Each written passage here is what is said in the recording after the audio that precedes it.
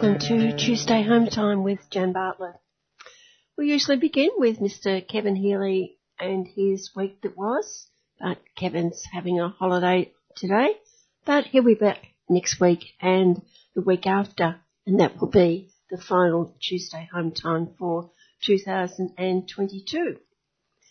But today we hear from US peace activist Kathy Kelly, formerly with Voices in the Wilderness, which worked to break the US blockade on Iraq, then on to Voices for Creative Non-Violence, working both with the people in Iraq and Afghanistan. Then on to the home front, Wonthaggi, 132 k's southeast of Melbourne, the home of Jessica Harrison, long-time activist in many areas. Then on to Alison Bronowski, AM, former diplomat, author and academic, and president of Australians for War Powers Reform, focusing on a number of issues, including Julian Assange. And finally, Professor Emeritus Stuart Rees, the actions of Egypt in persecuting the people of Gaza. So I hope you can stay listening to Tuesday Home Time right through till 6 o'clock when we will be hearing from Done by Law. And don't forget, if you don't hear it all today, you can get onto the website 3cr.org.au. You can hear it streaming for a week, or you can do the podcast. Find out all about that on 3cr.org.au. I'm speaking now for the last time this year with US peace activist Kathy Kelly. And Kathy, in a world where war and unrest is all too common, here in Australia, and I'm pretty sure it's the same in the US, the overwhelming focus has been on Ukraine, the anti-Russian propaganda, the one-sided reporting of war, the media saturation day after day, and almost total negation of conflicts outside of that in Europe. Well, I think there is certainly a push for U.S. people to approve of the war and of continued stockpiling of weapons in Ukraine and therefore replenishing supplies of weapons in the United States. But there's also very bold and brash discussion on the part of people in high places in the Pentagon and in the government about how this is sort of a rehearsal, a proxy war rehearsal for what's coming, which would be war with China, which I'm sure should send shivers down the spines of many people in Australia. The readiness of these war makers to continue to lie to the U.S. people and people all around Europe and the rest of the world and saying that weapons are your only way to assure security is just stunning to me. And that in the context of global climate catastrophe hurtling toward all of us, and yet the war makers say, no, don't spend money on collaborating with scientists in other countries. Don't spend money on developing ways to offset our terrible contamination of the world. Give us more money so that we can stockpile more weapons and we'll use them. And just the power of the arms manufacturers. Well, it is a corporate takeover, I think, that we have to look at now. Here in the United States, we have put so much money into the pockets of Boeing and Raytheon and Lockheed Martin and Northrop Grumman that they can afford to hire legions of lobbyists, and the lobbyists go into the offices of the congressional and the Senate representatives, and they just keep on pushing to make sure that these representatives will continue to buy more of their products. And it's a vicious circle. Our Secretary of Defense, Lloyd Austin, previously was on the board of Raytheon. And so this goes on, this kind of corporate ownership of elected representatives who become like lackeys almost. And they want to do this elsewhere in the world. And of course, places like Saudi Arabia have no problem cozying up to Raytheon, for instance, and Israel is very pleased to buy Boeing's and Raytheon's weapons, but it is taking away from what should be foremost in people's minds. How do we pay reparations for the suffering we've already caused by our futile and hideous forever wars? And how do we truly find security in the face of global climate catastrophe? I could imagine, Kathy, that there's a fair bit of support in the US for those arms manufacturers because so many people would be employed in the factories and the think tanks and whatever who are controlled by these arms manufacturers. Well, it is certainly a problem that these arms manufacturers have to their interests, I suppose, wisely, although it seems very sly and sinister to me. They, along with the Pentagon, have managed to put either a base or a manufacturing plant in almost every single congressional district all across the United States. So even Bernie Sanders, whom I have long lauded as one of the people with a conscientious voice in the United States, he's afraid to disobey the dictates of the Pentagon in terms of the production of F-35 planes in his state of Vermont. And even Barbara Lee, another person whose voice we really look to oppose war, she went right ahead along with every single progressive in the United States Congress with approving the military budget, which is just obscene. In fact, now they want to give $30 million more to this budget. Let's focus on China for a moment. And as you said, they're preparing us for the inevitability of war with China. And I can imagine that if that does happen, that will be a catastrophe worldwide. Well, unquestionably, and that the United States, again, thinking about global climate catastrophe, we should be collaborating with Chinese scientists. Thinking about pandemics, we should be collaborating.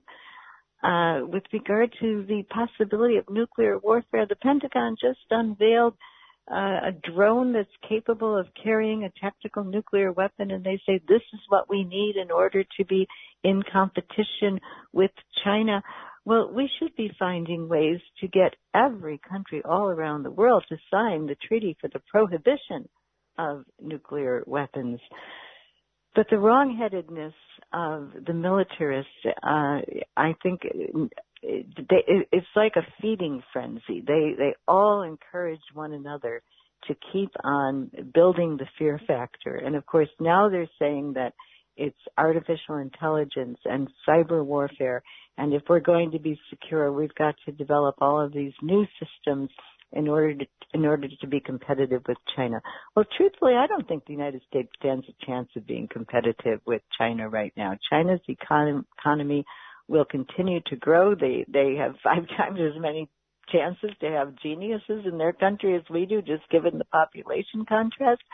And China has shown that it's not going to build 740 military bases all around the world that will drain its resources. They've got one foreign military base in Djibouti on the Horn of Africa across from Yemen. But this isn't to say that Chinese militarism isn't on the rise, but if the United States wasn't constantly poking and pressing for military competition with China and with Russia, I think the future could be much, much safer for everyone on the planet. It's just mind-boggling, isn't it, the fact that there are 740 U.S. military bases all around the world. Well, I was so impressed by the work of several people in World Beyond War who I really encourage people to go to worldbeyondwar.org and look at the mapping of these military bases, because they've managed to, create a map where you can hone in and see the big bases and then the forward operating bases and then learn more about the towns and the cities where these are located. And, once these bases get established, it changes the economy and the power structures of many of the people in the surrounding area. We saw this in Afghanistan.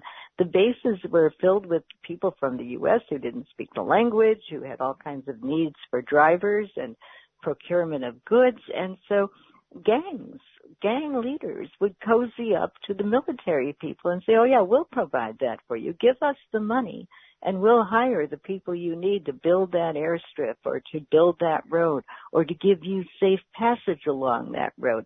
And those monies went into the coffers of the very people who were attacking the bases. And also it causes corruption, and that always weakens civil society. But U.S. people aren't ever given information about that. I'm sure there's plenty of corruption in Ukraine going on right now, but what we're going to see is how bad the Russians are. Look what the Russians have done. And it's not a pretty picture, and I don't support it at all. But I think we have to recognize that in wars, every side is going to commit abuses and human rights abuses as well. But, you know, the U.S. media is very, very one-sided in what it will allow U.S. people to see. Can we talk about the areas of the world that you and your friends have been working with fellow peace activists for many, many years now? Can you go through those peoples and how they've fared in 2022? Well, certainly for people in Gaza, life has not gotten one bit easier. They still live in the world's largest open-air prison. They're vulnerable to Israeli air assaults, and throughout the West Bank, there's been steady imprisonment of activists. So I feel very, very badly that the United States continues to give so much support to Israel, which quite likely has 200 to 400 thermonuclear weapons. And meanwhile, in 2018, President Trump walked away from the nuclear deal, the so-called nuclear deal with Iran. And it looks as though the situation for every country in that region to want to up its capacity for weapons, including nuclear weapons, is just creating greater insecurity for the world. So I believe it's important to keep pressing to try to revive that nuclear deal with Iran, to say that the Saudis cannot pretend to be getting nuclear technology for peaceful purposes when in fact it may be helping them to gain a nuclear weapon. And I believe we must encourage all countries in the world to sign the treaty for the prohibition of nuclear weapons.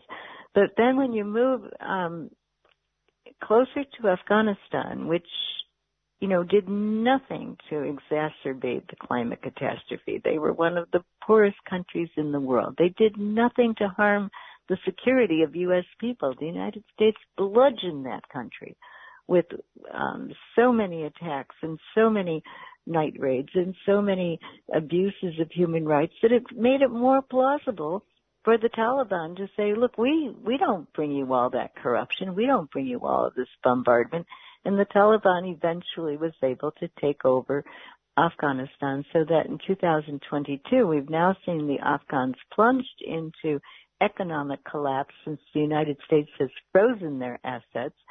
The Taliban, I believe, is veering toward tighter and tighter control and more ominous imposition of punishments if people don't follow Taliban strictures about keeping women in the house and men following very, very conservative rules. And, the United States should be paying reparations and should be finding ways to help the Afghan economy come back to life. But because of the Taliban rule, the United States has frozen Afghan assets in a central bank and has prevented humanitarian aid that's desperately needed from going to Afghanistan. So of course people want to flee. And I've been particularly in touch with young people who welcomed us as Westerners to come to where they lived and where they worked in a very altruistic volunteer setting. And that now has jeopardized them, and they've needed to flee. Sometimes the most nonviolent thing you can do is flee. So we're trying to help 19 of them go from Pakistan And, Pakistan is a place that's been enduring severe weather circumstances, tsunamis and droughts and floods, and they don't want more refugees. They've made it very, very difficult for Afghans living there. And so we are trying to help this group of 19 go to Portugal, where 8 people previously went, and Portugal has been quite welcoming and creative and humane in bringing the youngsters into communities in Portugal.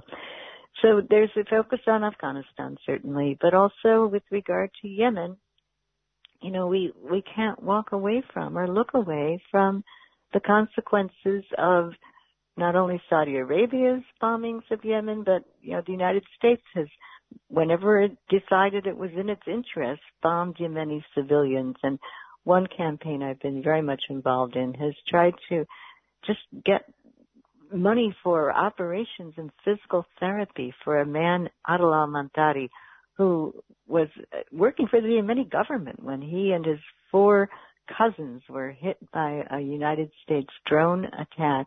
And he was the only survivor, and he's still now in a physical therapy unit in Cairo trying to recover from his wounds.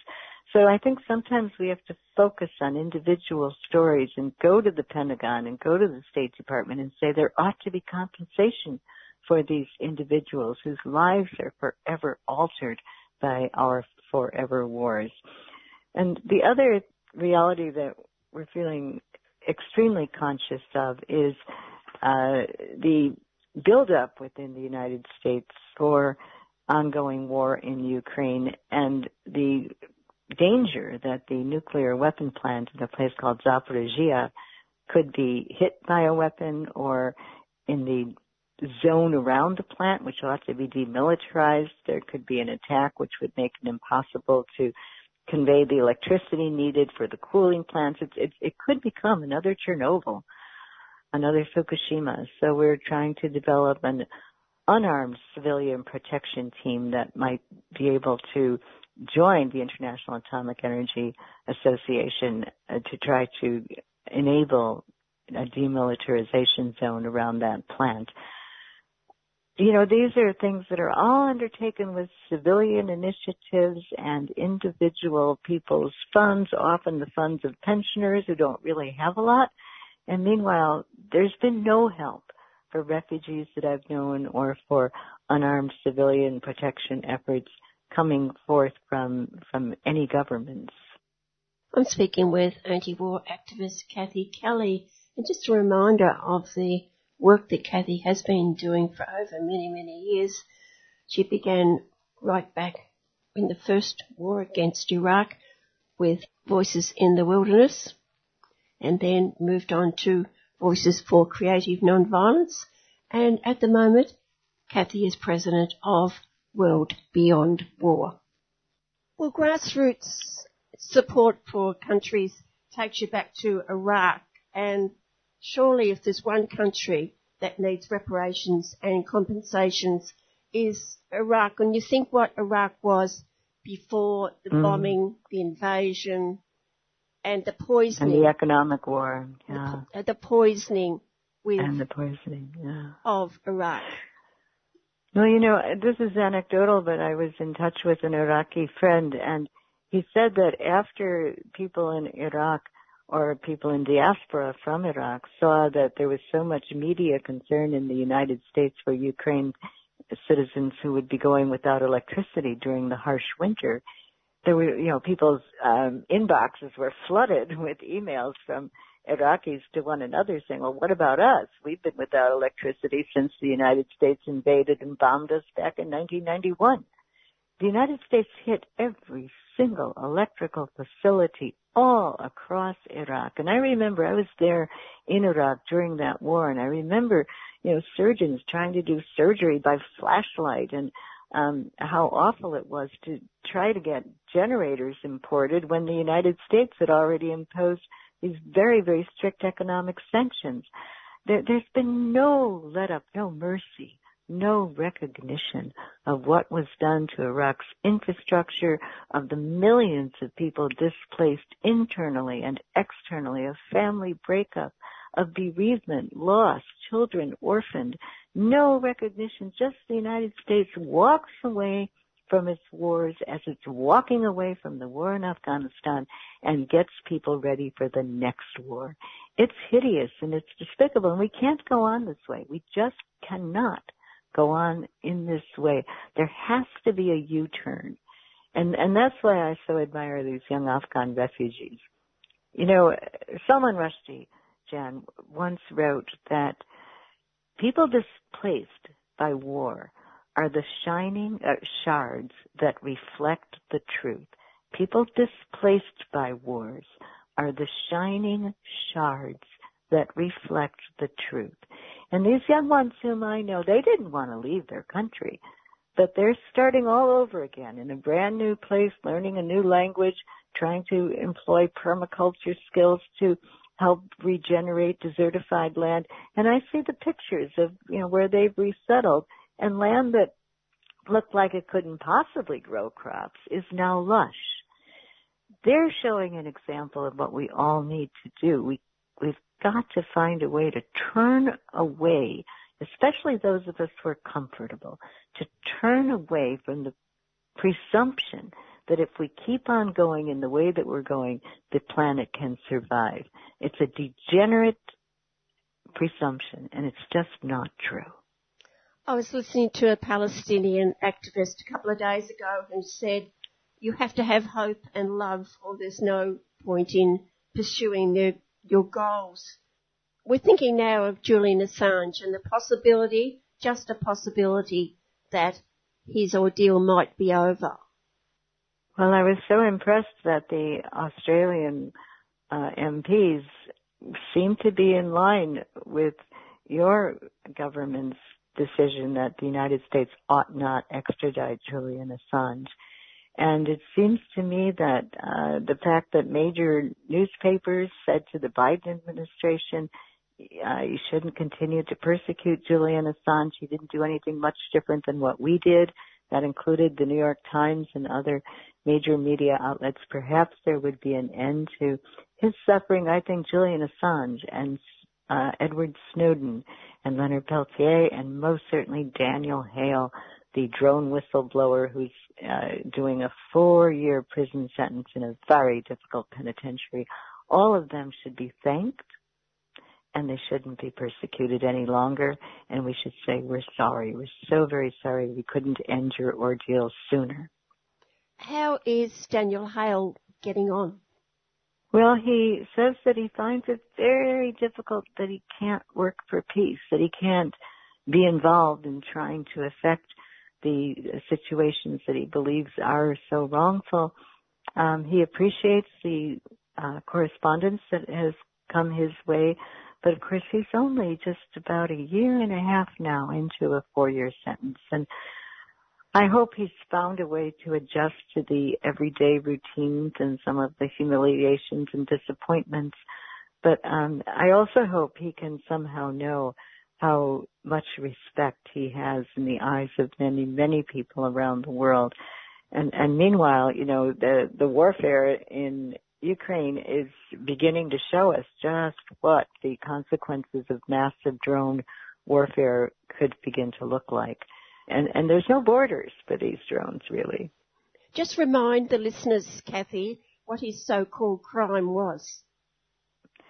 Well, what he said to the sentencing judge was, Judge, you are right. I stole paper because I could no longer steal what did not belong to me, the lives of innocent people. He was an analyst, and he had access to the government, U.S. government reports, which clarified that over one particular 5-month period when 200 people were killed in Afghanistan, 90% of those people were not the intended target. And to him, working with people who would cheer and, the floor would erupt when the workers saw they hit another target, he began to think, I can't keep doing this. It's wrong. So he did take that document and he disclosed it to a reporter, Jeremy Scahill, working for a group called The Intercept. And Jeremy wrote an extensive article based on conversations with Daniel Hale and paperwork that he acquired, and the FBI was at Daniel Hale's door soon after. And so many charges were brought up against him that he would have spent life in prison if he didn't plead guilty to one of them. And so he did that, and they were able to try him in a venue where most of the people that would be on the jury were people who worked for military groups or contractors or were in the military. And it was almost certain that he would be convicted, as he was, and then the judge gave him this 4-year sentence. And when you think of what Julian exposed, it gets no publicity now, but U.S. war crimes. Well, I think about the crime in Iraq, for instance. Those journalists were walking around a corner. One of the journalist's sons was actually in the sights of the people who Julian Assange showed us had just as almost like a sporting event, giggling almost over what they were going to do when they finally got the target into their crosshairs. And Julian Assange exposed many, many of the unsavory and corrupt processes that go along with United States wars. And the United States does not want that kind of thing exposed, and has decided that they can scapegoat Julian Assange and they can scapegoat Edward Snowden and deter other people from taking this kind of action. Then you get a brave whistleblower like Daniel Hale who says, I'm not going to be deterred. I realize what I'm up against, but I'm going to do the right thing. So I think we may begin to see people ready to say that they can't continue maintaining a lie. And I greatly hope that release of Julian Assange would be maybe the tip of an iceberg in a sense. Do you know how Chelsea's getting on? I did see that she had written something recently, but I'm sorry, I've been a bit overwhelmed by tasks lately, and I didn't follow up on that. I hope she's well. Well, the other promising aspect of 2022, and maybe a little bit earlier, is what's happening in South America with the elections in South America. Well, I've been very, very pleased to see that in the case of Lula ousting Bolsonaro because he won that election, and Bolsonaro apparently not being able to claim that that was a false election. I hope that will bode much better for the huge country of Brazil and the many, many people living there. And I think that we've also seen a real challenge to U.S. intent to extract fossil fuels and other valuable resources from other countries in Latin America, Central America, as people are beginning to say, we can stand up to this. So I hope there will be more solidarity amongst Latin American countries, and they can show us an example. The Chileans elected a young fellow who was quite the student leader of Chilean resistance to the sort of complicit governance that fulfilled the will often of people from foreign countries who wanted to just take Chile's resources and didn't care about how the students were faring or about the possibilities of unions making gains. And, I think we'll perhaps begin to see less complacence with the United States militarism. When you look at the number of countries that have refused to go along with the United States war in Ukraine, it's impressive to know that there are quite a few countries stepping back and saying, look, this is your war, not ours. And of course the election in Colombia was always the country in South America that the US could rely on. Well, that again is impressive, and I surely hope the best for the new president and vice president, the first Afro-Colombian person to be elected, as a woman yet, to be elected into governance. And, there's no guarantee that the U.S. won't continue to meddle, but even in Venezuela, we're starting to see that they may, be ready to back off of insisting that Maduro is to be replaced by Mr. Guaido. So, yeah, we really should, as your Palestinian friend said, take hope in those instances where we do see people pushing back and saying we won't be dominated by militarists and colonizers who want to steal our resources for cut-rate prices and destroy our environment. How do you gauge the feeling of peoples in America at this moment?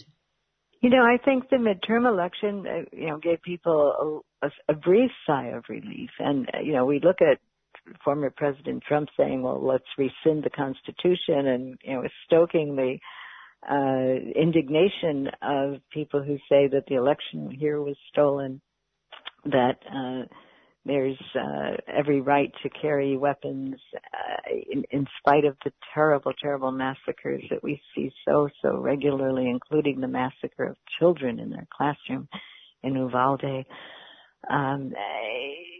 I think, however, we are a very polarized society here in the United States, and people perhaps aren't so much getting their news, either from mainstream news or some of the slightly alternative major outlets, but many are getting their news from the internet. And there's a great deal of misinformation that goes into groups of people who are perhaps kind of insular. They talk to each other, and so it makes for anxiety because I don't think we have a lot of time to press for better education of undereducated leaders, or it seems to me that these are very, very crucial times to come to grips with the global climate catastrophe and with the damages that major corporations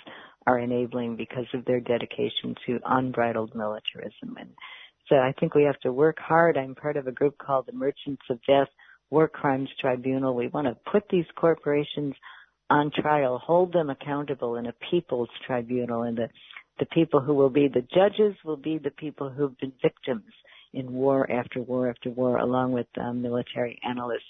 And I'm so proud of the group I'm president of called World Beyond War, because constantly they say we're not going to cherry pick which war we're against. We want to abolish all wars. And I hope it's okay if I say that on December 14th, it'll be December 15th in Melbourne at 12:30 p.m. your time, there will be an event welcoming Claire Daly from Ireland. She's just a fierce and vigorous spokesperson for human rights and against war. And Dennis Kucinich, who is a person who always made a great deal of sense in taking on a lot of the big corporations, especially the military corporations. They'll both be the featured speakers. And it is a fundraiser, but I strongly encourage people to think about coming to that if you can. And I'll also be part of the spokespeople group. Just last comment, Kathy. Are people putting the climate change events together, and is it making people think a bit? Because there's so many things going wrong now. And are people changing their habits at all, do you find?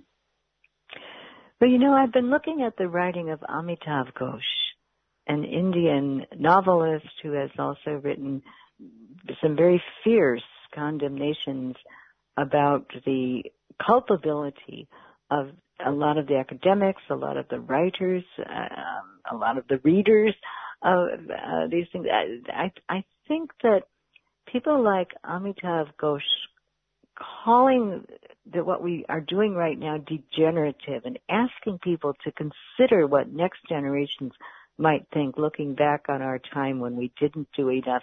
I think we may find that even within academia and within the upper echelons of church hierarchies and other faith-based hierarchies, that even maybe within city councils, we may begin to see some turnaround, because people are they're staring at, the effects of climate change happening right in their areas, with wildfires, with floods, droughts. many patterns of extreme weather conditions that hit the most vulnerable countries, the poorest countries, the worst, really. And they're the countries who've done the least to create the carbon emissions and the climate catastrophes. I think we may see some growing recognition, but I am concerned myself that with so much reliance on social media, I am not sure that through the means of TikTok and Instagram and some of the education that just can only be accommodated in sound bites, that an adequate sense of the alarm we face can be communicated. I am really hoping that the influencers who are perhaps amongst the stodgier group of people running universities and faith-based groups and city administrations and maybe even some corporations, that we might see some of this desperately needed turnaround. And I also hope scientists can keep on speaking out. And of course, Greta Thunberg has shown us what just one young person can do. Well, as Yara said, hope and love. Well, it certainly is true that even though I rage against many of the corporate CEOs and militarists who are in extremely powerful, dangerously powerful places, we ought never to give up on the idea of loving our enemy and seeking the dignity and to learn how to live together without killing one another. Thank you, Kathy, and I'll speak to you again next year. Thank you, Jen. Thank you very much. Kathy Kelly, tireless worker for peace, and at the present moment is the president of World Beyond War.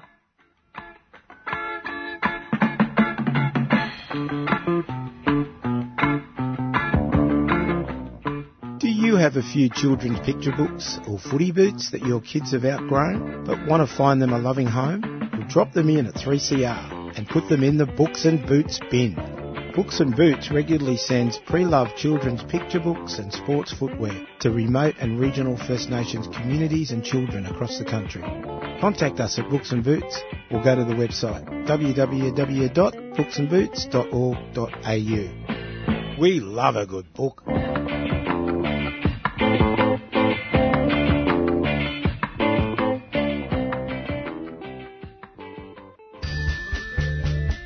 3CR is about community, and we welcome your participation at the station. 3CR is open to a wide diversity of volunteers and is a great way to connect with Melbourne's activist community. Have you ever thought about volunteering, doing a reception shift, getting a program on air, training in radio skills, or contributing to one of the station's committees? There are many ways to be involved at 3CR. To find out more, go to 3cr.org.au and get in touch.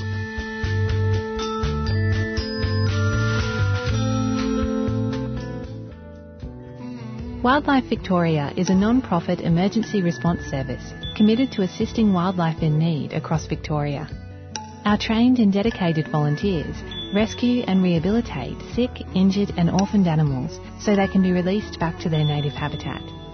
If you see wildlife that may need our help, please contact us on 8400 7300. To donate or register to become a volunteer, hop onto our website at wildlifevictoria.org.au.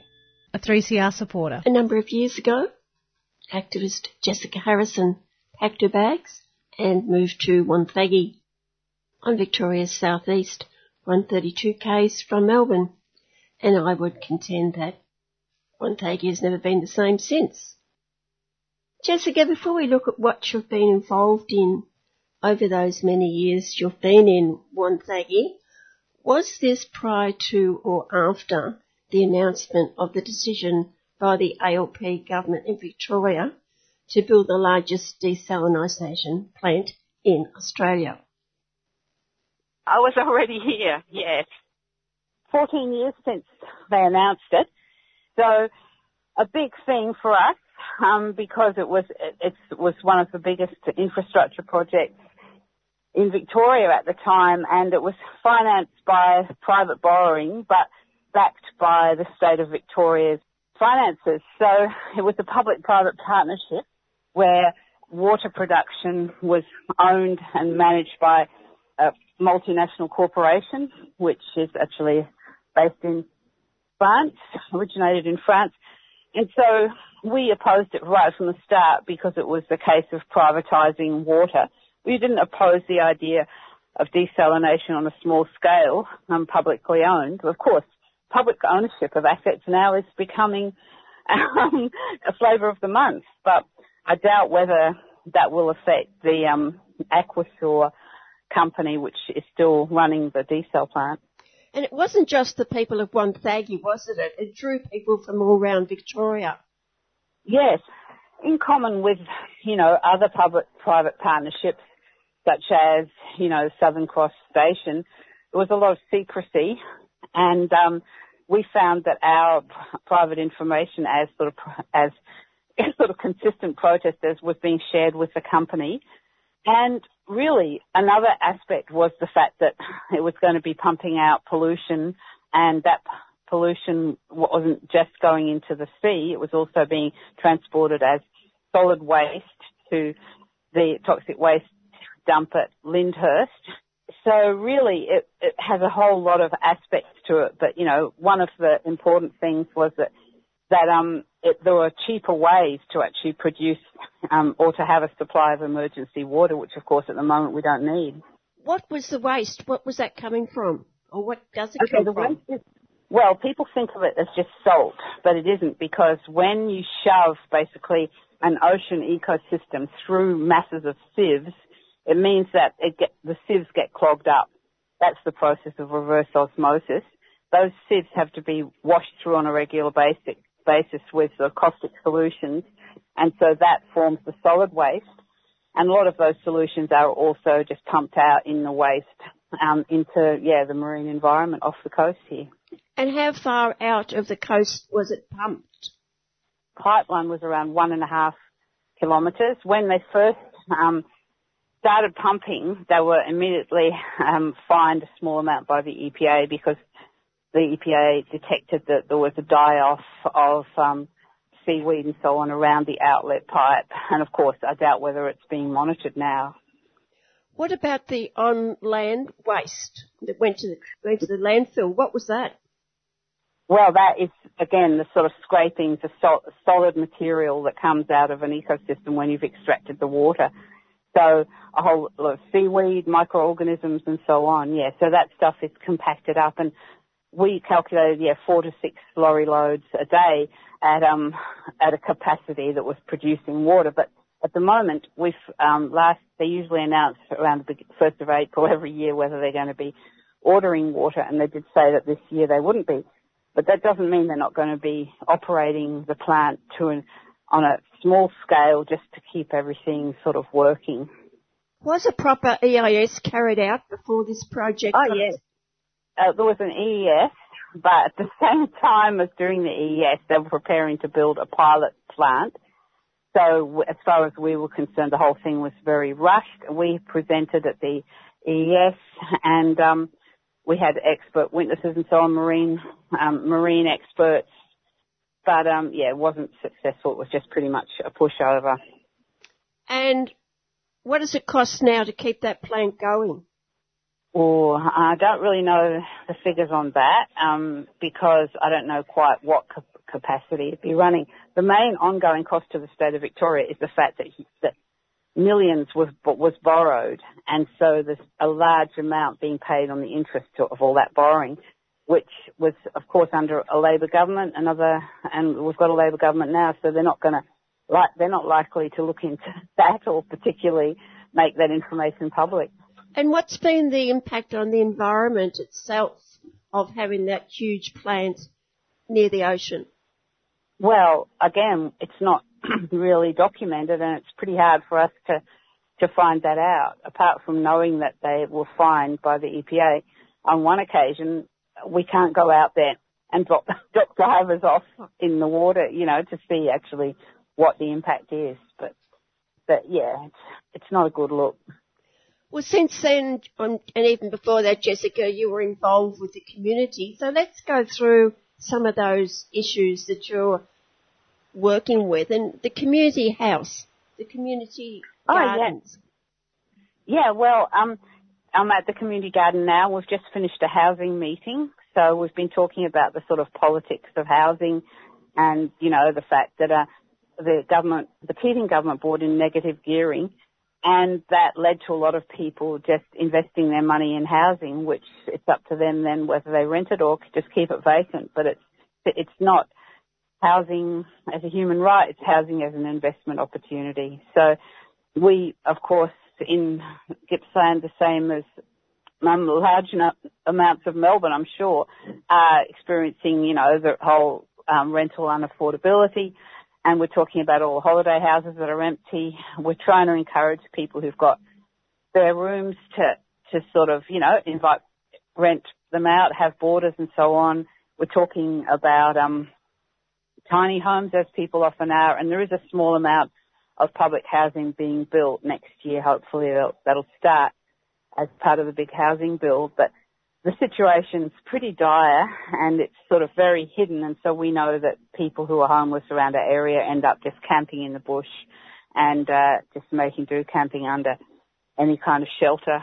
At one stage underneath the art shed, people were sleeping under there, and there's about a foot of headroom under there, so not very comfortable. And are these people from Wenthagen themselves, or they've come there from other places? Yeah.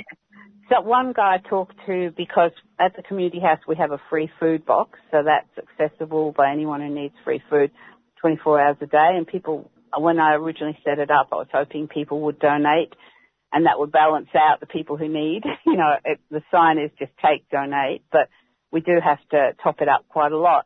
When I talked to one guy, his son, he was homeless, but his son was living with his mum, and he was going to a local school, so he wanted to stay in the area, but he couldn't afford to rent, so he was just sort of sleeping in an empty property, and so he, of course, didn't want to talk about his situation because it would be embarrassing for his son. So I suppose that's just one example. You know, families break up, and yeah, someone wants to stay near where their community is, but they can't afford to. Is there much work in the area? Yeah, there is actually quite a lot of work. More of an issue is the fact that if people get jobs in the area, they can't find a place to live. So, you know, there might be the opportunities, but you don't want to spend everything you earn on rent. What about retrofitting houses? You've been involved in that? Oh, yes. So that was a fun project. It was nice because it was a finite project for 8 months. So that was funded by a grant from the state government, and that was to help 30 low-income households get their houses made more energy efficient. So some of it was really easy. It was to do with things like sealing up open vents, looking at windows and door seals, and talking about putting up heavy curtains. Because of my involvement with the Unemployed Workers Union, when we had a branch here, I knew lots of people who were renting and who needed that sort of support. So by the end of it, we had actually gone in and we had volunteers going in to help a guy who was a qualified retrofitter, and he donated all his time for nothing. So it was just a really nice project, and people said afterwards, oh, my neighbour thought I had the heater on, but I didn't. It was just because my place is better insulated. And I'd imagine there's plenty of other houses that need that work done on them. Yeah, for sure. And of course, there were some people who were so nervous about their tenancy that they didn't want to have to even put, you know, a bit of draft proofing in because they were worried it might upset the landlord. So that was a bit sad, really. Of course, you know, there are a lot of places, the state government is offering rebates for people if they want to put in solar heat pumps. And there's a group of us now getting the solar heat pumps put, which come from the Earthworker Cooperative over in the Latrobe Valley. So that's a bit exciting. Is there much public or social housing, or is it all private rental? Well, there is a bit of old public housing, and of course we've got our eye on it because we know what's happening in Melbourne, where they sell it off if it's close to the centre of town, and then they replace it with something which doesn't, you know, mean that there are as many beds as there were. So we've got a bit of public housing, and then we've got some community housing, which when I was working as a cleaner, I found to be not too bad at all, and people really liked living there. And then there is a little bit more being built, as I said, just a few blocks of small, probably there'll be accessible units, but not nearly enough for the demand, and it has, like everywhere in the country really, public housing is just not really flavour of the month for the government. So it's not really keeping up with the demand. What's the community garden like? Oh, well, it's on a little bit of land which was originally, we were told by the council that we couldn't have a community garden on, but since prevailed, and so it's been now going for about 17 years, and I'm looking at a quince tree at the moment. It's got quinces about the size of walnuts, but they're going to be growing, and we've got tamarillos, which everyone asks them what they are, because no one has seen a tamarillo before. They're sort of a tree tomato. And in February, we're having an open garden weekend where everyone can come and look around each other's gardens. So that'll be fun. Another thing in February, which I'm a bit excited about, is we're having a community meeting because we lobbied the council and they declared a climate emergency before COVID. And so now they have an action plan for actually putting it into reality. And there's a project officer, so we're organising a public meeting for him to talk. And also Joey, who's one of the school strikers for the climate, he used to march a lot around the town in years past, so he's really active locally. And and there's also another group, Totally Renewable Phillip Island. So we're going to be all getting together and just talking about local ways that we can, get it happening. And a group of young anarchists coming up? Oh, yes, actually young and old anarchists. Some are in their 20s and some are in their 70s, and some are in between. And we're calling ourselves the Circle of Wonthaggi Anarchists, the CWA, so we don't frighten anyone. What are you going to get up to? Oh, well, mostly we're doing sort of practical skill sharing stuff. We've been reading some of David Graeber's writings to do with the fact that a lot of people actually practicing mutual aid in their daily lives, which is sort of one of the basic tenets of anarchism, but they don't really recognise it as such. I suppose this community garden's a good example of that, is that no one's paid to work here. We're all just doing it because we like gardening together. But with doing that, and also we're going to be practicing a bit of dumpster diving because there's a few of the younger ones who want to pick up tips. And where does all this fit in with May Day, Jessica? Oh, May Day. Well, May Day is one of the times when we all get together. We have red flags and black flags and First Nations flags, and then we have just a public forum, and if there's enough of us this year, we might march around the town a bit. And if anyone can get up and speak. One of the campaigns maybe we can get going next year is to survey the local cafes to make sure that all the cafes are paying award rate wages, because it's very easy for the sort of fashion for having a coffee to end up people being paid not very much to serve you that coffee. Are there a lot of young people in Wonthaggi? Yeah, there are actually. There's a high school, there's a couple of other schools, those kids are growing up. We know some of them actually, housing issues can come up for them as well. Some of them would be heading off to have adventures now. They've finished school, and then others have gone off to live somewhere else and then come back, because one young guy I know is 20-ish. Yeah, he worked in Sydney. He found he could work from home in Cape Patterson, and so he could stay with his family. So that's what he's doing. So yeah, mixture of reasons. We started off talking about the environment down on the coast. What about sand mining? What's the issue there? Yes. Well, this is very relevant at the moment. People did a lot of work in the state election trying to lobby politicians about that. And there's a very strong campaign which is called Save Western Port Woodlands. So along the edge of Western Port, there is this beautiful bush that messmate forest hasn't been destroyed. In patches it has. But then there are a lot of companies that have bought up sections of it for sand mining. So people have directly asked the current government, why they are destroying untouched woodland to dig up this sand when there are other options and other places they could get it, which wouldn't destroy a little bit of pristine wilderness. And they have not been forthcoming. They said, no, we need the sand. So we've done our own study that shows that you can dig similar quality sand in other parts of Victoria, in fact, more accessible to the main highway, but that hasn't had any effect. And I think that there might end up having to be some blockading happening. They've discovered people were out looking for powerful owls in the bush there, and they saw a glider. So there's a lot to be discovered, and I love going there and looking for orchids in the spring. So, yeah, it's a lovely little bit of bush, and people just don't really take much notice of it when they're driving down to Phillip Island. It's near Grantville, if anyone knows the area. So how did the elections go down there?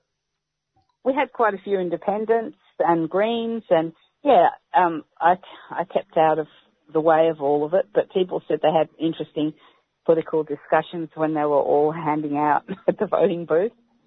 Now, with all this going on in Wonthaggi, Jessica, you still had time, I'm not quite sure when it was, to go to northern Queensland and give a helping hand? Yeah, that's right. Well, that was rather handy because it was in one of the colder months I went. So I went in August, yeah, and I stayed with the Anarchists Against Poverty North Queensland. So they have a very active mutual aid food program where they give out hampers from their little shop in Townsville, and then they also go out, and it made my heart feel warm, handing out these ready cooked meals to people who were sleeping out on bits of concrete in the winter in Queensland. Of course, it's not as cold as down here, but of course they were all Indigenous people who are out camping, and so we were just handing out free meals and also other, useful toiletries and that kind of thing. So that group does that once or twice a week, as well as giving out food. And they've just had a really amazing community day with the same idea, and they're just talk about it as, practicing mutual aid. Well, thanks, Jessica. And I'd imagine the years you've been at Wonthaggi, you've seen a lot of changes, but there's a lot more that needs to be done. Yes, that's right. Well, I'm sitting right now in the heart of Wonthaggi, I call it, because it's not the supermarkets, and I'm surrounded by the Goods Shed, which is an art studio where the local art group meets, the Historical Society, and then just up the road is the community house. So we need more places like this.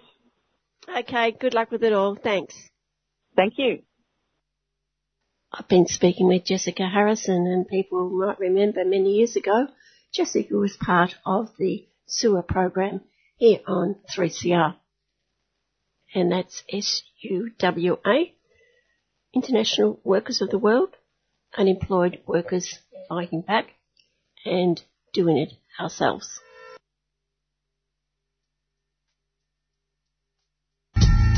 Join us for the 2022 edition of The Change, Definitions of Freedom, Interactive Theatre, 7 to 9 p.m. on the 16th of December at the Honda Showrooms, Hoddle Street.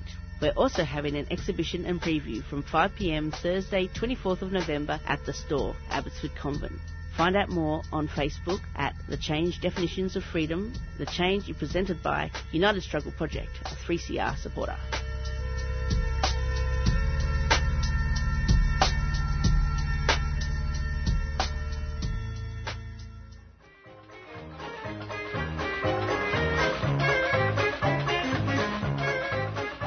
The Setting Sun International Film Festival is turning 10 in 2023.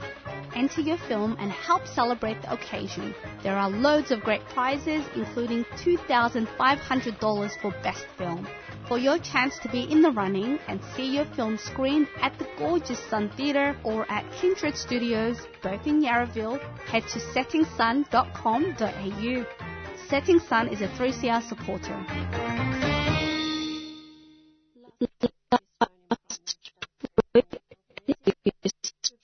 Australian Prime Minister Anthony Albanese revealed that he had personally lobbied in the US for that government to drop charges against the WikiLeaks co-founder Julian Assange. But will his stand make any difference to a seemingly in transition US administration? I spoke on Friday with Dr. Alison Brynoski, AM, former diplomat, author, academic, and president of Australians for War Powers Reform. Alison, a couple of days before the announcement by Albanese, 5 leading media outlets released an open letter denouncing the US persecution of Julian Assange. The New York Times, The Guardian, Le Monde, Der Spiegel and El País. These are the media outlets that published the leaked military documents 12 years ago. It would appear that Albanese's hand was forced in a way by these media outlets. Yeah, I think you might be right about that. It certainly looks as though it was there were several events that took place before his sudden announcement. One was quite a while back, in mid-October, in fact. Jennifer Robinson was here, Julian Assange's barrister, one of them, and she spoke at the National Press Club. And I know for a fact that while she was here, she met with Albanese, and I would be surprised if the subject of Julian didn't come up. So that was one thing, and you can assume that what she would have said to him, and he would have taken that on board, perhaps, in the light of him having said when he was in opposition that enough was enough and that it was time to get him out. And he has, to his credit, I must say, ticked off one of his promises after another since getting into office. And he's been flat out busy, obviously, not only doing international commitments, but also doing all the things that they said they would do. I don't need to list them for your listeners. They know what they are. But one after another, many of them domestic issues, but international as well. And the Julian case is clearly one of them. Now, I do think that as far as the timing goes, one thing they probably wanted to do was to get Dr. Sean, the academic, out of Burma, out of Myanmar, who was locked up there for having advised Aung San Suu Kyi. I mean, these cases take a lot of negotiating. And I think that perhaps when they cleared the decks with that one, it was a good moment for Julian. However, there is clearly a moment here where what the 5 major newspapers in the United States and in Europe have come out with is a change of position for them, because most of them have been fairly anti-Julian for a long time. And indeed, they were part of the problem once he gave them the information and then somebody leaked the security key to it and he was held to blame for that. But I do think that their revelation is something that would have pushed the Prime Minister's hand a bit on this.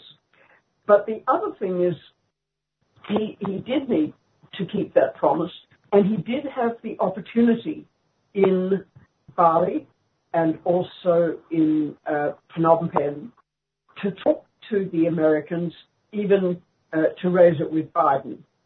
And if he had an opportunity of, say, 40 minutes with Biden in Bali, and if I were advising him, I would have put that on his agenda list. Raise this question. Whatever else you talk about, here is an opportunity. Because Biden has been talking up his credentials as a leader of the free world and a sort of a standard bearer for democracy, for goodness sake. And if our Prime Minister didn't take that opportunity, I'd be very surprised. So I think those things are all pushing him in the right direction. He hasn't moved very far, of course. All he's doing is saying that we are going to see what we can do about this, and it could take quite a lot of negotiation and talk before anything comes of it. Just wondering about those media organisations. They've had plenty of time to make a statement like this before, but they haven't. No, they haven't, and I can't imagine. I mean, I can't imagine, but I can't state with any certainty what their publisher's position is on this, what their political position is, but it certainly is helpful not to have Trump in the White House. That is one thing. And I think the other is that there has been a lot of global protest going on and on about Julian, and I think that these media outlets don't want to be left looking like hypocrites, looking like people who, when government did something, they don't want to be looking as though they did nothing. So they're getting out, perhaps, ahead of their governments, or ahead of the Australian and American, US government, at least, and British too, so that they don't look as if they're decades and more of, quite frankly, blackening Julian Assange's reputation in their media is the thing that they are going to be held responsible for. This ongoing persecution of Julian takes place while the real issue of war crimes is not discussed. Yeah, well, of course it is. And what Julian is being punished for is embarrassing the United States by revealing its war crimes. And it's very simple. That's what he did, and they were determined to punish him for it. Not so much to extract individual penitence from him, but to send a message to anybody else who thought that they could do this, that they'd better not try, or it will happen to them. In other words, they're using him as a cautionary example to anyone who wants to be a whistleblower or anyone who wants to leak classified documents. On the unlikely scenario that the US would drop this charge against Julian, or these charges, where does that leave the United Kingdom and Belmarsh Prison? Well, that's the other thing, of course, because if the United States dropped its case, then there would be, as far as I can think, there would be no further reason for Britain to hold him in jail, because he was originally held there for breach of bail conditions, can you believe, which normally attracts a 6-month sentence max. And he's been locked up there now for 3 years, and as well as being in diplomatic asylum for 7. So you might think that he has paid whatever penalty he needed to pay for breaching his bail conditions, but there is no charge against him in the British courts, none. And there is nothing of which he has been accused by the United States.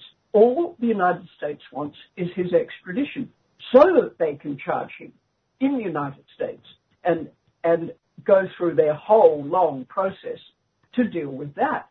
So if there is no charge against him, I cannot see any reason why the British courts would continue to hold him in London. Well, why then was he banged up, as they say, in such a terrible prison, if what you've just said is true? Well, because, as I said, it's part of sending a message. The Americans, I imagine, said to the Brits, now, listen, this man is high priority for us. Do not give him a free ride. Do not let him out on bail. Do not put him somewhere where he might escape, and lock him up in conditions that are visibly punitive, and send the message that I was describing before to anybody who thinks that they might do what Julian did, that they'd better not try. And the Brits, under Tory government, thick as thieves with the US alliance, apparently have agreed to do this. And so much for British justice.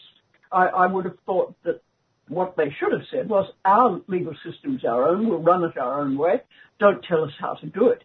But in fact, not only do I suspect that that's what the Americans told them and they said, all right, but before, way back down the track, you'll remember that when he was accused on a sex charge in Sweden, the Brits themselves put huge pressure through their prosecutors on the Swedish legal authorities to keep it going. Don't back down on this. This is very important for us.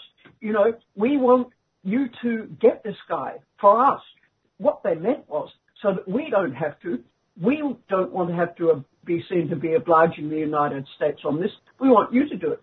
The Swedes eventually gave up and said they had no charge against him. And he offered to give evidence. He offered to appear. Nothing was done. They fell about in their own legal system, arguing over what should be done, and then they dropped it.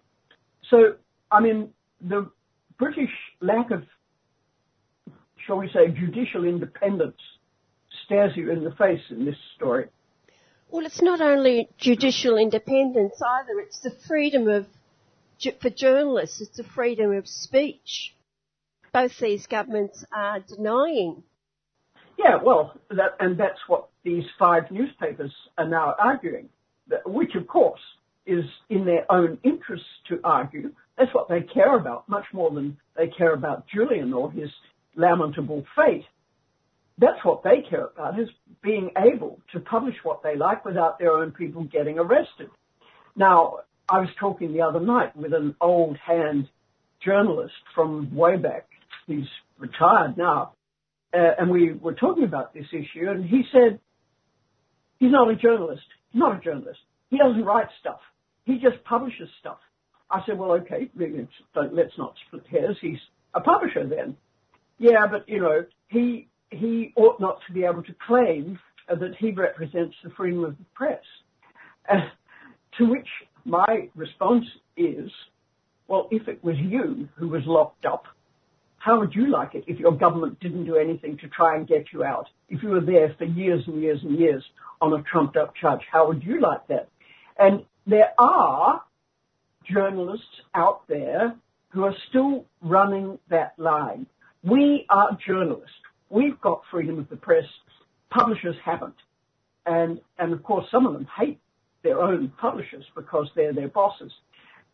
But what Julian does, or did, and what WikiLeaks does, is just the same as those major newspapers do. They receive, very often, leaked information, some of which comes from governments themselves, quite often.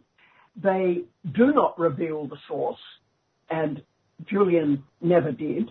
He refused to compromise Chelsea Manning, and he could have cut himself a deal if he'd done so, but he didn't.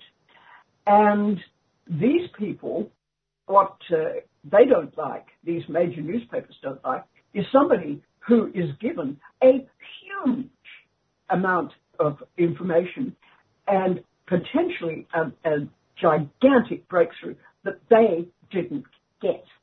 And that's what they don't like. And so there was eagerness to use the stuff, but there was also vindictiveness on their part against Julian. And also, too, Alison, surely the fact that journalists working in the mainstream media don't have the freedom to do what they want. No, they don't have.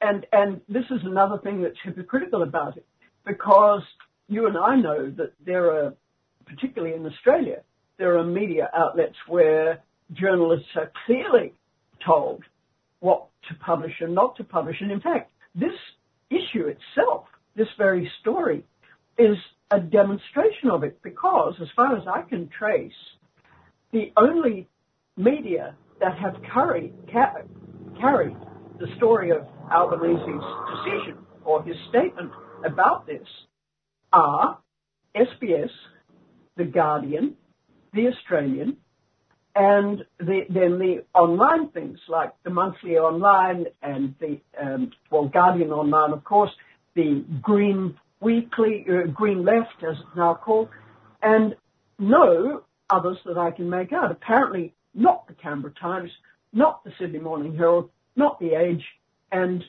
not the ABC, amazingly. Not the ABC. Why not? Who is telling these people not to publish this stuff? What about 3CR, Alison? Come on. Hey, good on you, 3CR. Thank you. Yeah, and as I said, there are lots of small outlets informing the people, and I hope the people notice that these other publications, some of them behind firewalls and all that stuff, and vastly overpriced for the amount of content that you get from them, are simply not fulfilling their job of publishing all the news that's fit to print. Well, as the year draws to a close, I'd like you to talk about a couple of developments through the year, and one relates to the campaign for War Powers Reform. What's been happening? Well, your listeners have heard from me about this before, and as they would remember, we've been campaigning for this thing ever since 2012 to change the way Australia goes to war, that is to say, from a Prime Minister and his immediate inner circle in the executive deciding that the troops will be dispatched to some conflict overseas, change it from that to requiring that the Parliament should debate and vote on such a matter. Now, it's taken a very long time for that to get to where it's got. There have been numerous bills put before the Parliament about this, first by the Democrats and more lately by the Greens. And our organisation, Australians for War Powers Reform, has been campaigning for it for a very long time. And we were relying on two promises we got from Labor in opposition, that in the first term of a Labor government, they would hold an inquiry into how Australia goes to war. And to our great delight, at the very end of September, they made good that promise and set up an inquiry through the Joint Standing Committee on Foreign Affairs, Defence and Trade in the Parliament, and that is going to hold public hearings on the 9th of December. And there have been almost record number of public submissions, 110 to the latest count, and they're still coming in. And there was only one other inquiry of this kind that had more. It was only a little more. I've forgotten just what it was now, but it was a separate matter. And this one has obviously touched a public nerve. These are submissions put in by individuals or by groups. And so that represents a lot of people altogether. And so there's public concern about that. The subcommittee that is handling it is chaired by Julian Hill, who's an ALP member from Victoria. And he says that much is going to depend on how much public concern and interest is shown in this inquiry, what the outcome of it will be. And from our survey of the submissions that have been put in, and you can view them on the parliamentary website, almost all, only a handful, 3 or 4, do not support the notion of reform in this area. And so it will be hard for the subcommittee to ignore that kind of public response. What do you believe over the years has been the consequence of not having that reform? Well, it's very simple. Ever since 1945, we have been to repeated wars as an ally of the United States, and every single one of them has been either inconclusive, as in Korea, or disastrous, as in Vietnam, Afghanistan, Iraq, and I would also count Syria. So if that's the record of our actions in this area, and each of those was decided in the manner that I've described by the inner circle, the Prime Minister and the inner circle of the National Security Committee of Cabinet, and each one, a disaster. And so you would think that if, for instance, you were running a business and you kept on doing the same thing and you kept on losing money and making a failure out of every time you did it, you'd think that the shareholders would want some change. You'd think the shareholders would either sack the board or they would say, do things differently.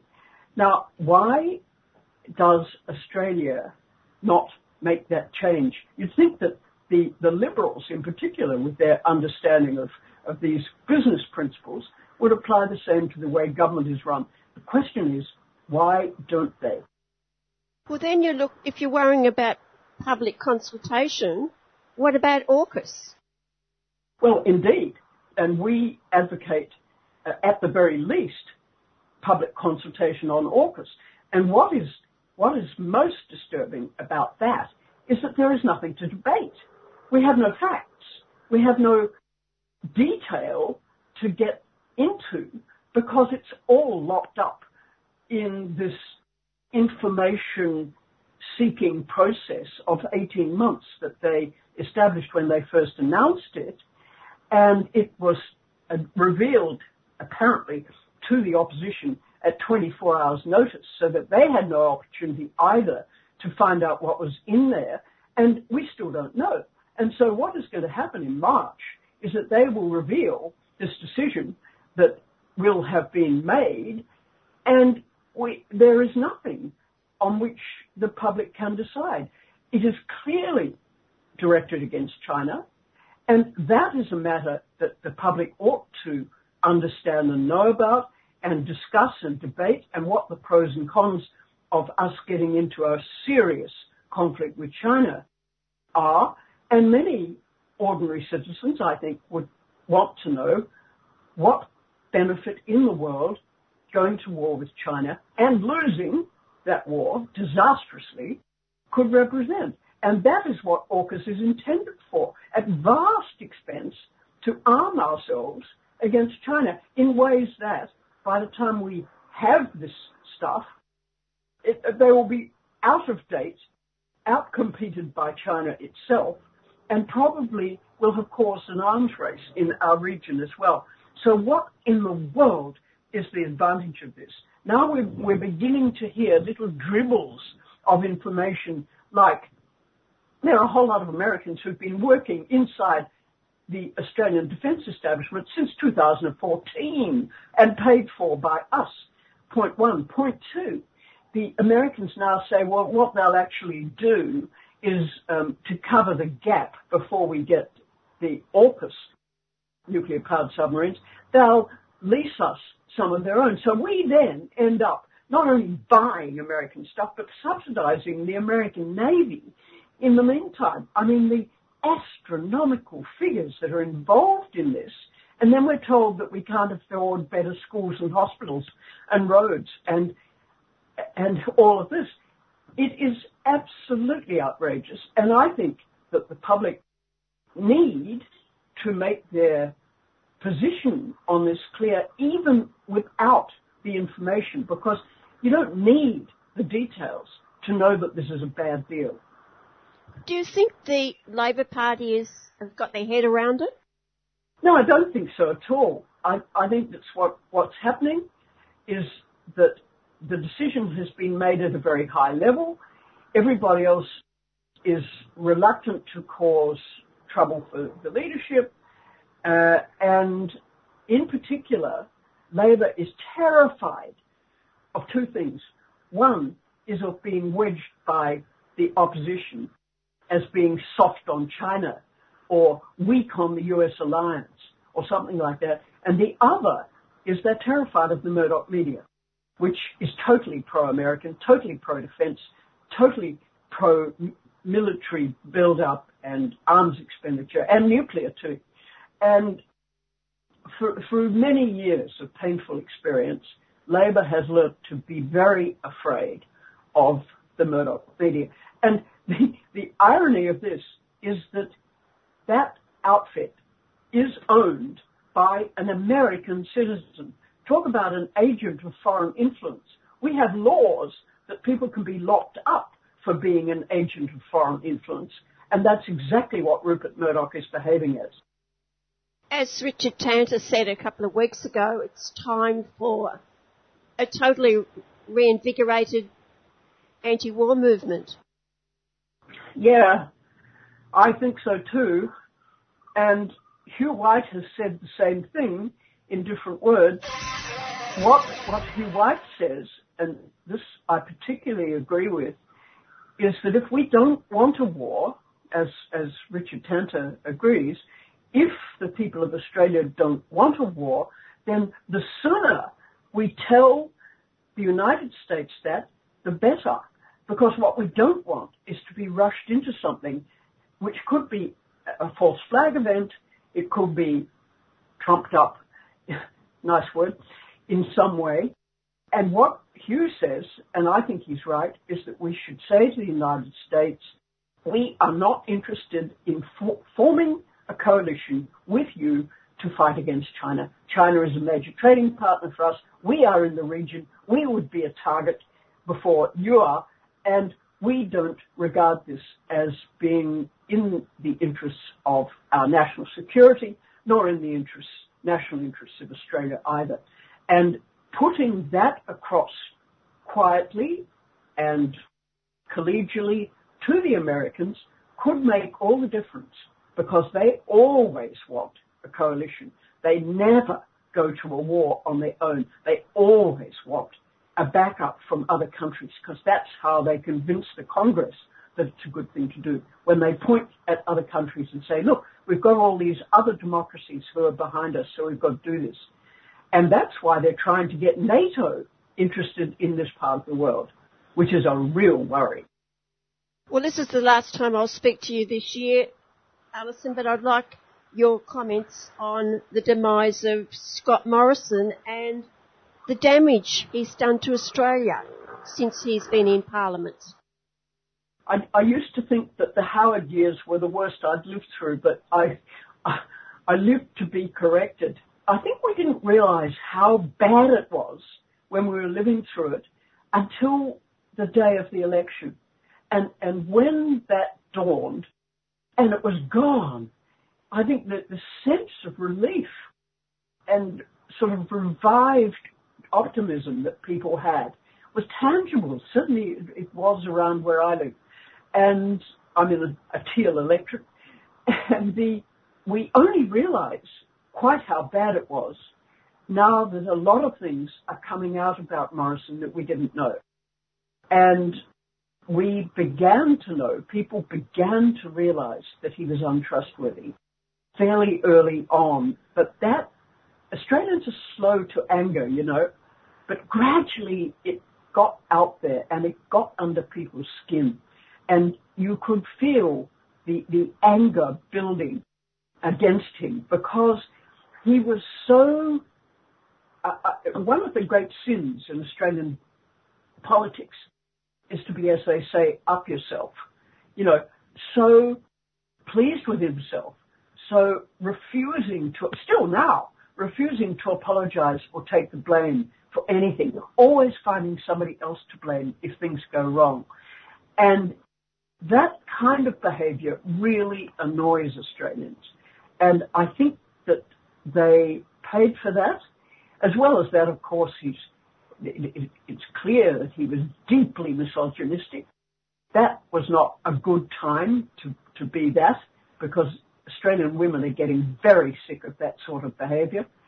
And all of those things, plus the grovelling attitude to Donald Trump in the foreign relations area, the hugely anti-China stance that he suddenly took halfway through.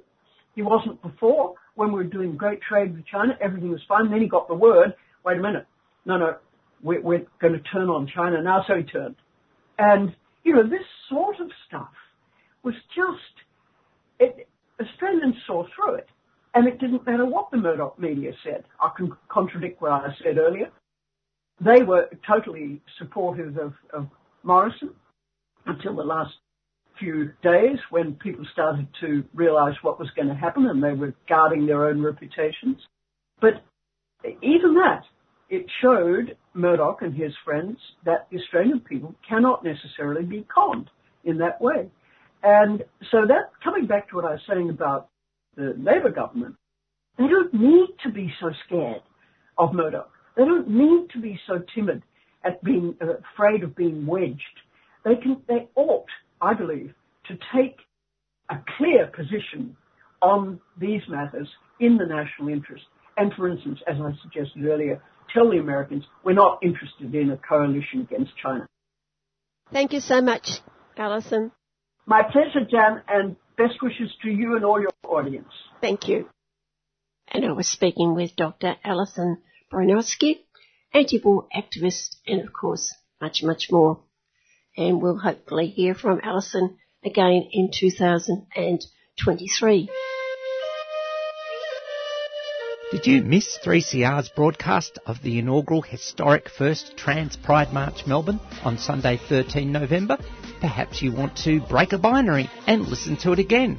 Well, either way, you can. It's now available for listening at 3cr.org.au Trans Pride March Melbourne.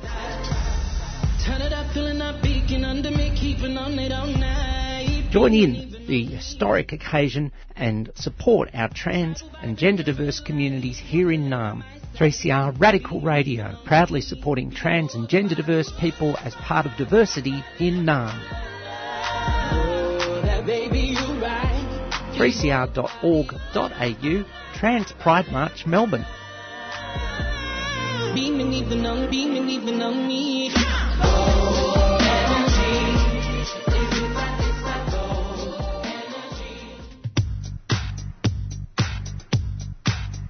I think Welcome to Country is a very dangerous concept and initiative. I really don't know where Welcome to Country even merged from. I know that I don't think it was obviously an Aboriginal initiative. I think obviously governments had introduced that as they were pacifying our flag of resistance. You know, the idealism that lies behind that obviously is so that white people can feel a sense that they're more guests and they've got a right of ownership and to be here. If we're going to continuously welcome them to country, what that does, it rectitudes the fact of the moral racism issues in which they perpetrate against our people. Because how can we be talking about all these other issues and then compromise a hypocrisy in our own selves to welcome these murderers and these slave traders, this barbaric sense of what they've done to occupy Australia on one hand and welcome them on the other. You're listening to Radical Radio 3CR.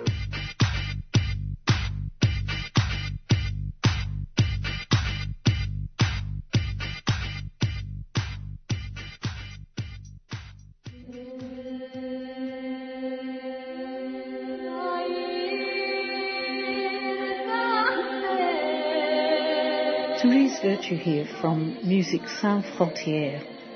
Subscribe to 3CR for music programs dominated by Australian artists, supporting Australian music making and lifting your day with glorious sound.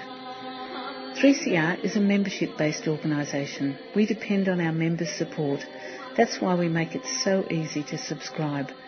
Call 9419 8377 or go online to 3cr.org.au.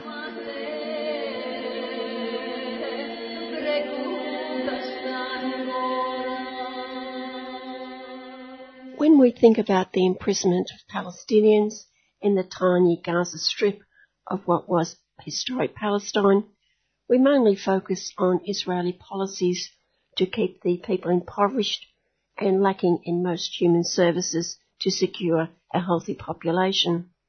But we must not ignore the complicity by Egypt in this dire situation. Human rights activist, poet, author, and the inaugural winner of the Jerusalem Peace Prize, Professor Emeritus Stuart Rees, is with me to highlight the cruelty of the Egyptian regime by telling the story of just one young family of Australian Palestinians' visit to their families in Gaza. Stuart, when did the journey of Ali and Noura understandably not their real names, begin, I would imagine it goes right back to 1948 and even before that. In many ways it did. It started in 1948 with that mass exodus of over 700,000 people driven away from their homes. So in a way, what happened in 1948 is merely the forerunner to what happened to this young family about 2 months ago, namely in August of 2022. I mean, that's when they made that Cairo to Rafah journey. But as you say, there was an appalling rehearsal for it in 1948. Can you tell their story? They wanted to see their parents, in particular Ali's parents, that's not his real name, of course, whom they had not seen for over 8 years. You know, with their 2 small children who are Australian citizens, they had to make the decision how to get to Gaza with the least amount of trouble. They could try and go through Israel, but that was almost forbidden. And so they decided to go from Cairo to Rafah, in other words, the Egyptian crossing across the Sinai Desert. They were advised by family in Gaza that an Egyptian agent based in Gaza could give them the necessary permission provided they paid. So they had to pay in advance what was called an allocation fee, which actually looks like bribery, to be able to travel safely across the Sinai. That was otherwise they might take 3 days at considerable risk and have to sleep in the open. Just explain, Stuart, what the Sinai Desert is like for a young couple to travel from Cairo to Gaza. Well, it's regarded as very dangerous because the Egyptian military feel under threat from various rebel groups. I've not traveled that way myself. I've been to Gaza many times, but I've not gone by that route. It's peppered with Egyptian military checkpoints, which are unpredictable. And in summertime, which is when they went, it could be about 40 degrees centigrade. I mean, in other words, it's very, very hot. So the chances of being exhausted are guaranteed. It's not the place for a holiday.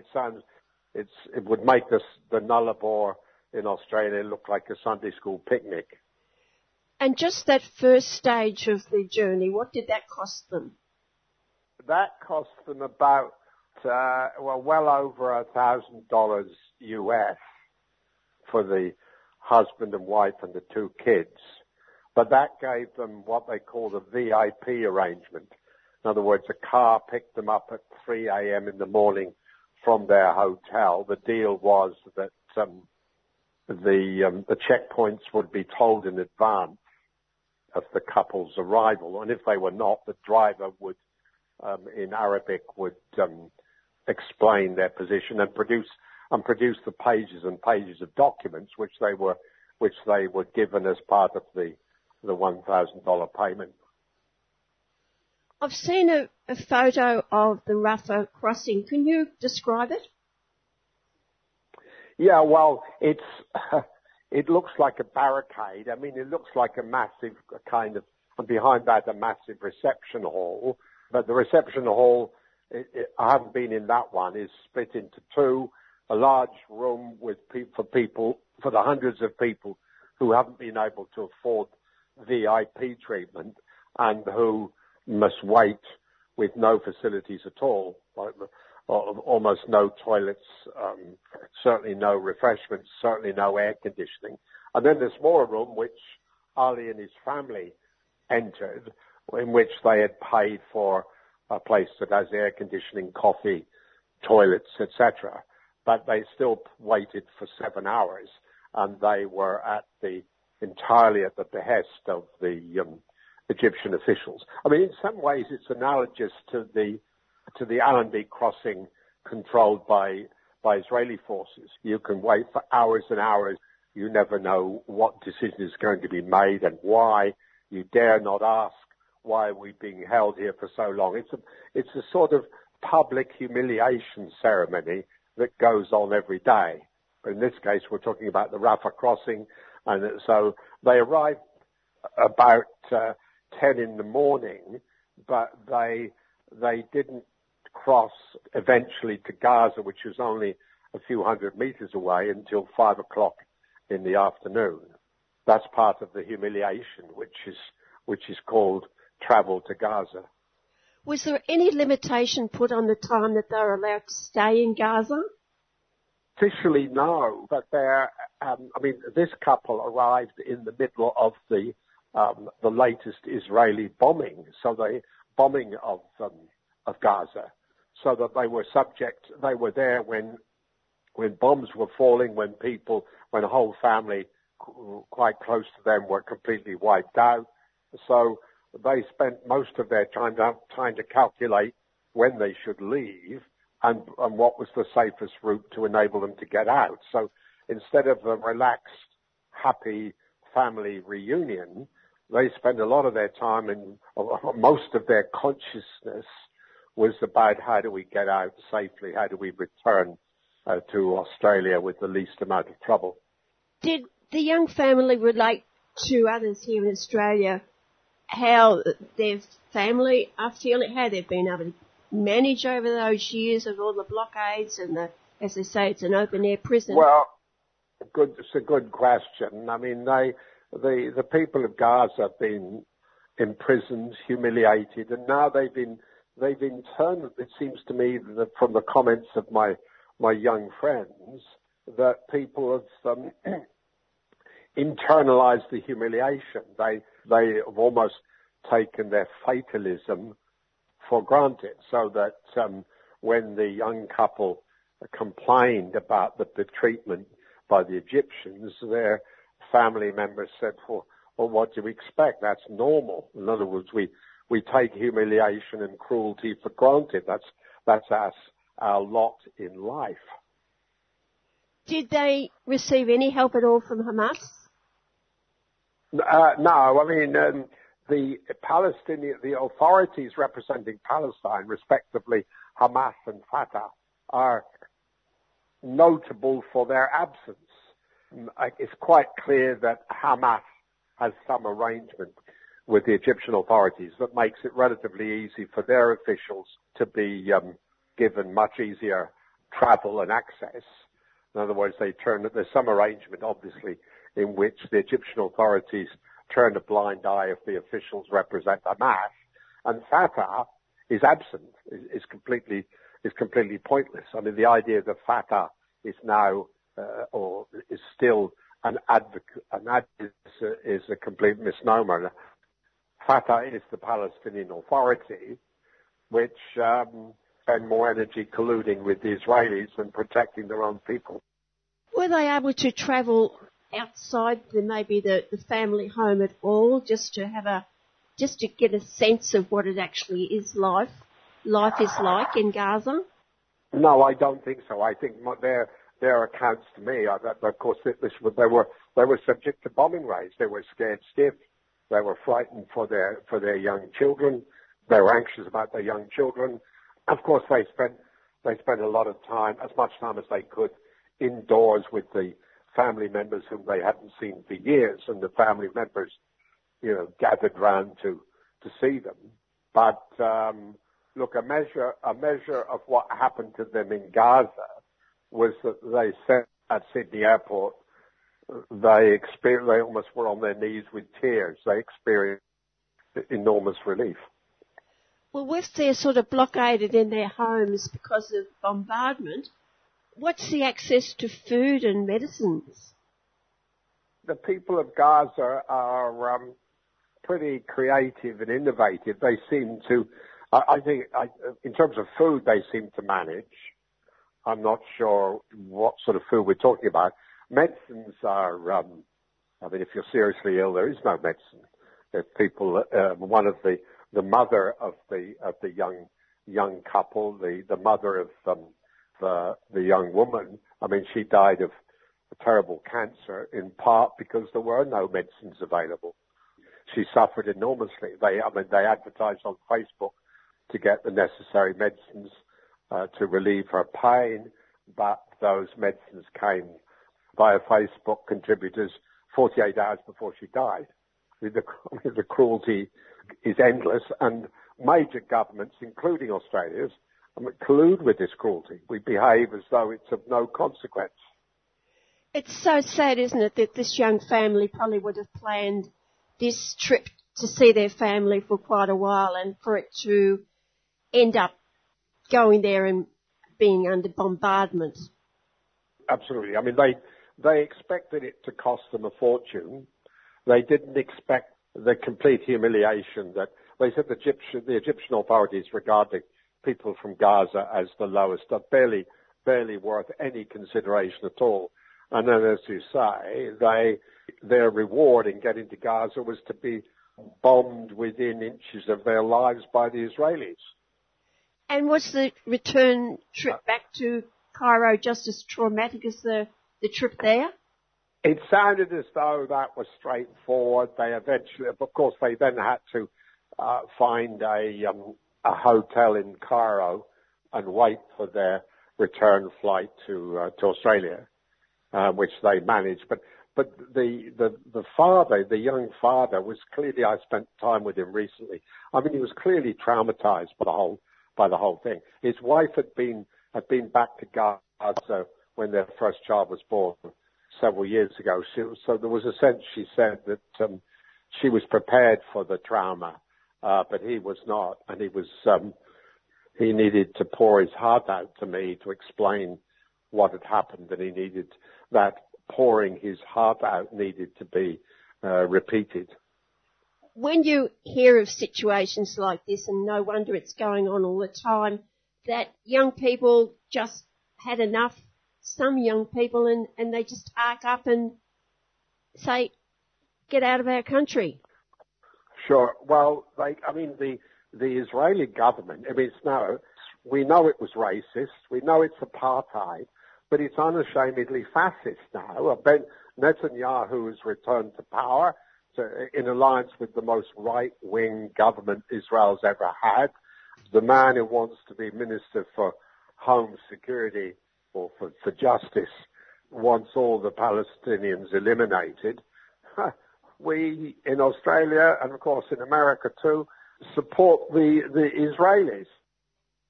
And we occasionally slap them with a feather, but we seem to be completely indifferent to the slaughter of young Palestinians, which is part of Israeli policy.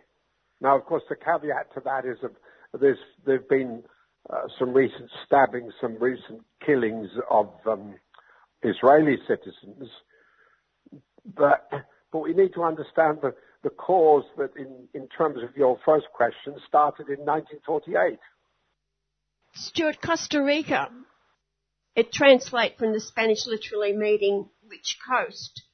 It borders by the north to Nicaragua and the Caribbean to the northeast and the Pacific to the southwest. I don't think you could find two countries so different from Costa Rica to what is Israel today. Sure. No. Well, I mean, the beautiful thing about Costa is trying to tell the world that you can be secure without force of arms. You can be rich without the accumulation of profits. You can find justice through equality, not through beating people into submission. I mean, there are questions to be raised, of course, about the implementation, but those values are such a symbol and a sign for the rest of the world. In a way, they reflect what was written into the Charter of the UN. We should be grateful to Costa Rica that they're trying to take it seriously. All the more reason for activists here in Australia and around the world to keep up that pressure on Israel against what they're doing to the Palestinians. Yeah, I agree totally. There's a Palestine Solidarity Conference in your fair city at the end of January, I think. There are so many things to address. I despair what we can do more about Palestine, except to support the Palestinian groups in every way. I guess one of the most important things is to support the statements about anti-Palestinianism. I mean, there's always a great noise from politicians and governments and even local governments about the IHRA definition of anti-Semitism. In other words, nobody should be allowed to criticize Israel because it would be defined as anti-Semitic. That is it's a terrible nonsense, and at least we ought to consider the language of anti-Palestinianism, which receives so little attention but is as serious. Well, the Israelis don't even acknowledge that there are Palestinians. They're called Arabs. Yeah, that's correct. Well, Golda Meir, one of the early prime ministers of Israel, said the Palestinians didn't exist. And Moshe Dayan said I think he said they were the equivalent of locusts or something like that. That issue, which is about stigmatizing the other, regarding justifying cruelty and abusive power by defining certain groups of people because of their color or because of their race as completely inferior. Once you've done that, that seems to make people think, including governments, that they have an entitlement to eliminate them or to be cruel to them. So that stigma, you can see that you can see that in the racism inherent in Australia. The idea. Anyway, I think that's enough. Perhaps enough pessimism from me for the morning. Well, no, we had Costa Rica. No, that's true. That's very optimistic. I'm enthusiastic about that. I mean, in a way, Costa Rica is saying to the people who voted for Brexit, you made a stupid mistake because it was based on racism. They're saying to the people who think the American gun culture is wonderful, look, try not to be so destructive every day in your gun-toting ownership. They're saying to the armaments industry, we can all be secure without you spending a fortune on destroying one another. So yeah, that's the Costa Rican message is hopeful and optimistic. Well, that's a good note to finish on. All right, Jan. Thank you so much. Talk soon. Thank you. Bye-bye. And Professor Emeritus Stuart Rees is many things. He's a human rights activist, author, poet, and the inaugural winner of the Jerusalem Peace Prize, and formerly at the University of Sydney with the Peace and Conflict Studies Department. You've been listening to a 3CR podcast produced in the studios of independent community radio station 3CR in Melbourne, Australia. For more information, go to allthews.3cr.org.au.